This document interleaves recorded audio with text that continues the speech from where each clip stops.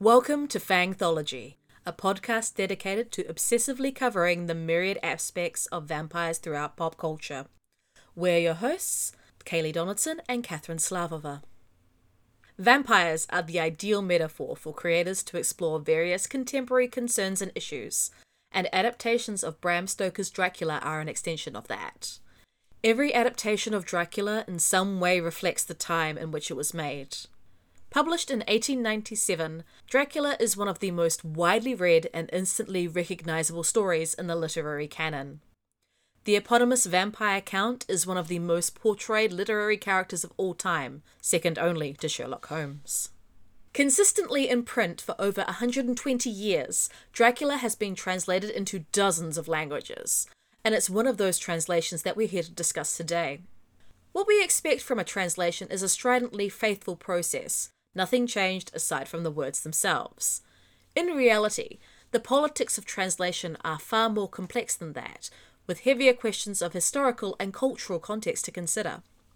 In A Theory of Adaptation, scholar Linda Hutcheon argues that, quote, there is a kind of dialogue between the society in which the works, both the adapted text and adaptation, are produced and that in which they are received, and both are in dialogue with the works themselves. End quote. Essentially, adaptation is a more tangled process than going from one language to another. It's a gateway to reinterpretation and even total recreation of the tale in question. To adapt a story from one culture to another should involve more than simply language, Hutchins argues. In the case of Dracula, one translation of the novel was so different that it took on a life of its own. In essence, it became one of the first true literary bootleg novels. This is the story of Dracula in Istanbul. In 1928, over 30 years following its initial publication, the Turkish edition of Dracula made its way to shelves. However, Bram Stoker's name was not on the cover. Dracula in its original form wouldn't be published in Turkish until its 100th anniversary in 1998. Instead, the credited author was its translator, Ali Reza Seyfi, and its title was changed to Kazaklı Voyvoda, or Impaler Voyvoda. Ali Reza Seyfi was a novelist and historian who worked for many years at the Turkish Naval Science Commission. His initial work was focused on naval history research, and after retiring, he began working as an English translator at the press department. Seyfi's published work includes various historical biographies and explorations of Turkish identity and the then ongoing War of Turkish Independence. During this period, the question of Turkish national identity and patriotism came to the forefront of defining the newly formed Republic of Turkey, which was officially proclaimed on the 29th of October 1923. A mass campaign of language reform took place in 1932, with the aim of replacing loanwords of Arabic and Persian origin with Turkish equivalents. A unified language was considered crucial for the strengthening of a nation, especially in a weakened post-war state. This even took the form of people changing their names. On December 24, 1934, the Regulations on Family Names was adopted by the Turkish government, which established new rules regarding names and naming practices. New family names had to be chosen in the Turkish language, and it was forbidden, quote, to bear a name appearing to contain suffixes or words implying the idea of another identity or nationality, or borrowed from a language other than Turkish, end quote. Even Ali Reza Seyfi followed suit, changing his name from the original Seyfioğlu, which was deemed to contain non-Turkish elements, to the more nationalistic version he maintained for the remainder of his life. All of this is important to note in regards to Dracula in Istanbul for a number of reasons. It helps to provide crucial context as to how this translation took the shape that it did, and it also explains details such as the name changes made throughout. Seyfi worked alongside Mustafa Kemal Atatürk, the field marshal who helped secure Ottoman Turkish victory in Gallipoli in 1915, and who became the first president of the Republic of Turkey.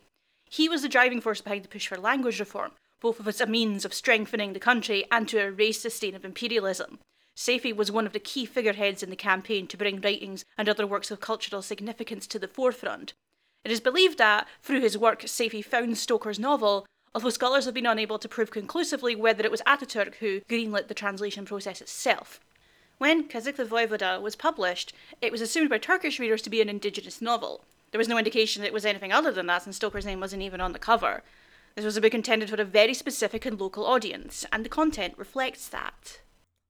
Impaler Voivode is ostensibly a reasonably faithful translation of Dracula, albeit one that takes a number of curious liberties. For one, it's substantially shorter than Stoker's novel, about a third of the length. The basic plot beats are there. A lawyer heads to Transylvania to do business with a sinister count, an innocent maiden falls ill with a mysterious illness, and a professor is called upon to kill some vampires. But lots of subplots and familiar scenes are excised. The entire segment of the Demeter is gone, as are most of the scenes between Lucy and Mina. In many ways, it's similar to the abridged classic novels publishers release for younger audiences or those learning English. All of the narrative drive, with none of the subplots.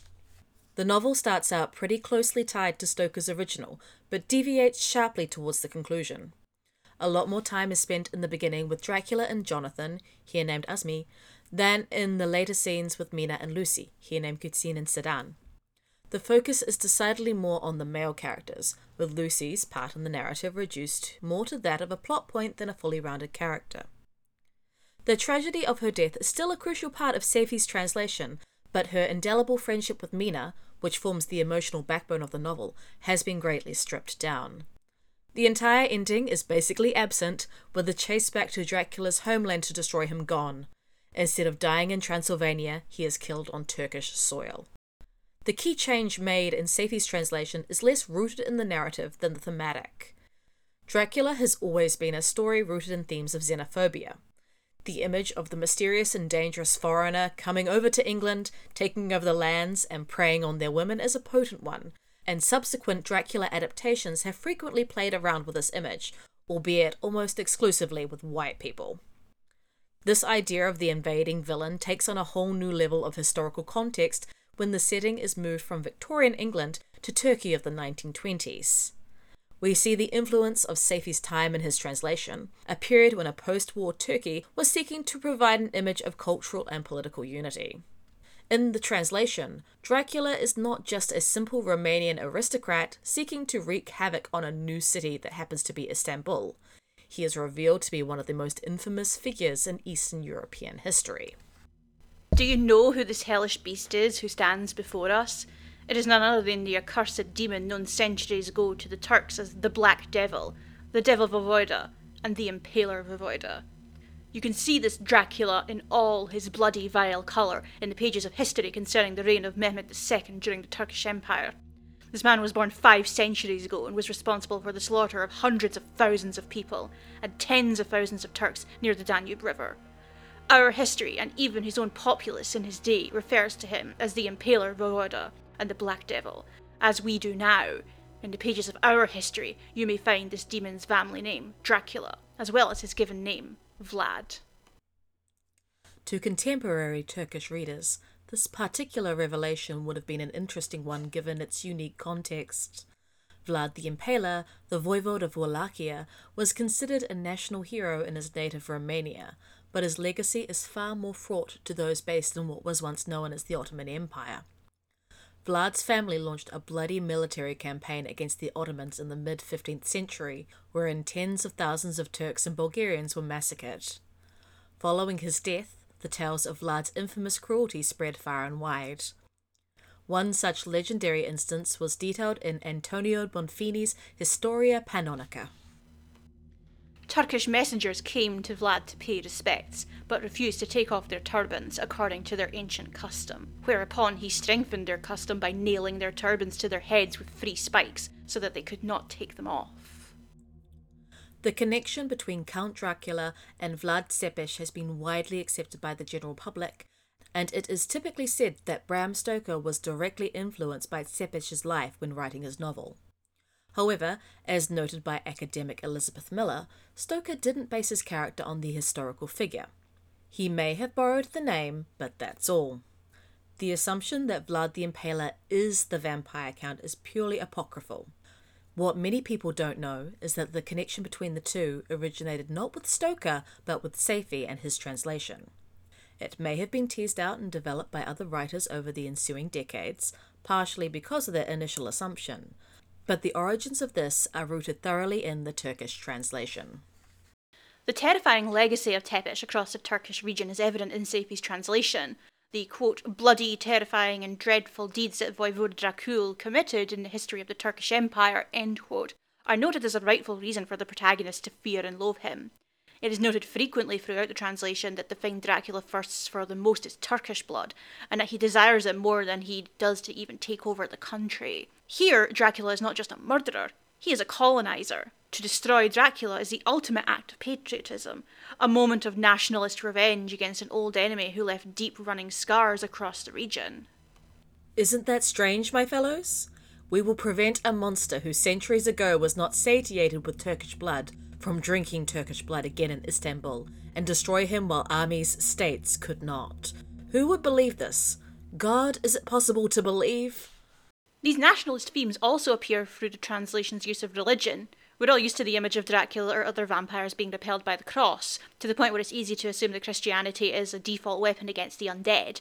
It's rare to see other religions being utilised in this manner, although it's not unheard of. In The Fearless Vampire Killers, one vampire laughs in the face of a woman wielding a crucifix because it doesn't work on a Jewish vampire. In this translation, the predominantly Muslim ensemble use the Quran as their weapon, but particular emphasis is put on the fact that the denomination itself is not important so much as the act of faith itself. He is also afraid of the Holy Quran and the soil from the grave of our prophet. In fact, the Christian nations use their crosses to protect themselves against vampires. In short, the sacredness of religion is considered a weapon against vampires everywhere. It's interesting to note that Seyfi does not prize one religion over the other. The important thing is that belief works as a whole, regardless of whether you use the Bible, the Quran, or whatever religious text is at your disposal to kill your undead. Turkey is a secular country with no official religion, something that is rooted in the country's constitution. One academic noted, quote, Seyfi's purpose in this exchange was not to praise Islam over Christianity, but to create an atmosphere that is familiar to Turkish readers, end quote. Whatever his intentions for translating Dracula, it's clear that Seyfi saw something significant in the novel and understood the rhetorical power within its pages, especially in regards to the title character. His translation of the novel stands tall as a unique example of how the countless reimaginings of Stoker's novel utilise its narrative in favour of exploring contemporary concerns and issues. This would happen once more when Seyfi's translation was adapted for the big screen in Turkey under the name Dracula in Istanbul. Dracula in Istanbul was a 1953 film directed by Mehmet Muta that sold itself as an adaptation of Stoker's novel, although, of course, it was taken more from Seyfi's free translation. Cinema has long been a crucial part of Turkish modern art and culture. Following the Second World War, film production increased dramatically in the country, and by the 1960s, Turkey was one of the biggest film producers in the world. A common occurrence during this period was locally made bootleg versions of popular American and Hollywood titles. Such works included Tarzan in Istanbul, itself taken from a bootleg novel, 1973's Uma Thurman in Star Trek, 1973's Yarasa Adam, also known as Turkish Batman, and 1979's Superman Dünya, the local take on Superman. A lot of these were parodies or strange copyright-infringing homages that were intended specifically for local audiences. Dracula in Istanbul, however, had a curiously long-lasting impact on the vampire genre as well as our assumptions of Stoker's novel. As with the novel, the film is a contemporary story, and the Turkey of 1953 was very different from that of 30 years prior. What is notable about Dracula in Istanbul, the film, is that the changes it makes from its source material ended up creating a film that is remarkably faithful to Stoker's novel rather than Seyfi's translation.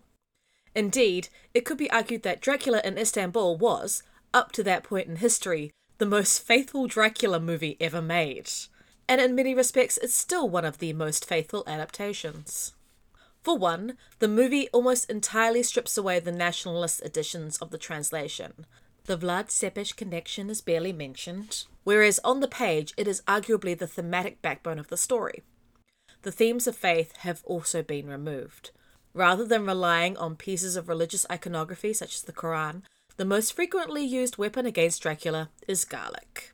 Characters wield garlic in the same way that they would the cross in most other vampire movies. This more secular take is also evident in the changes made to the Mina character, Kutsin. Here, she works not as a schoolmistress, but as a sexy dancer, which gives the film numerous opportunities to show her dancing in skimpy outfits. The changes made to Coetzee are particularly interesting from a Dracula adaptation perspective. Here, she's already married to Jonathan rather than merely betrothed. She seems to be the breadwinner of the family, and she and Esme are a thoroughly modern couple, elegant and well-dressed. Both Coetzee and Sedan are coded in sexual terms, but never shamed for it, which is particularly unique given how much the notion of Lucy as an unbridled slut is an accepted trope of Dracula adaptations. Dracula in Istanbul is also the very first Dracula film that we know of, wherein the title character is shown to have fangs. This Dracula, played by Atif Kaptan, has tusk-like teeth that protrude from his upper lip. This is also the first screen version of Dracula where he scales down the walls like a lizard, and where he offers a newborn baby to one of his brides as a feast. The iconography that it pioneers is now commonplace in basically all adaptations of the novel, even the loosest ones. Stoker's novel wasn't present in Turkey for decades, so it's fascinating that Dracula in Istanbul ends up being as faithful to the original novel as it is.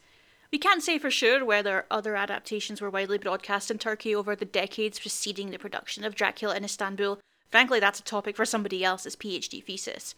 But if they did, and that wouldn't be very many movies, it still can't fully explain the changes made because those prior adaptations aren't very faithful. Todd Browning's 1931 film starring Bela Lugosi greatly differs from the novel, as does Nosferatu. It may be cultural osmosis or pure coincidence. Whatever the case, the nature of Dracula and its flexibility as a tool for adaptation prevails across time and location. Dracula in Istanbul is now available to watch on YouTube with subtitles, and an English-language translation of Seyfi's take on the novel can be bought from the publisher Neon Harbour. We heartily recommend that you check out both. They're fascinating and enjoyable pieces of work, as well as crucial parts of Dracula lore. After decades of being pop culture myths, it's satisfying to be able to fill this enormous gap in the timeline of vampire lore. Thanks for listening to Fangthology. This episode was written and performed by Kaylee Donaldson and Catherine Slavova, and edited by Catherine Slavova. Please like, share, and review us wherever you subscribe to podcasts. More information and links on our research can be found on our website, fangthology.com. For bite-sized trivia, and miscellany, check out our Twitter and Instagram accounts, also under the name Fangthology. Lately, we've been posting a lot about upcoming vampire novel releases and vampire non-fiction. Hopefully you'll find something that will interest you. We'd also like to apologise for any errors we made in our Turkish pronunciations. We've taken the best care possible to research the language, but neither of us speaks Turkish and we really wanted to do the best work possible, so we are very sorry. Thanks again, and we'll see you soon for another episode of Fangthology.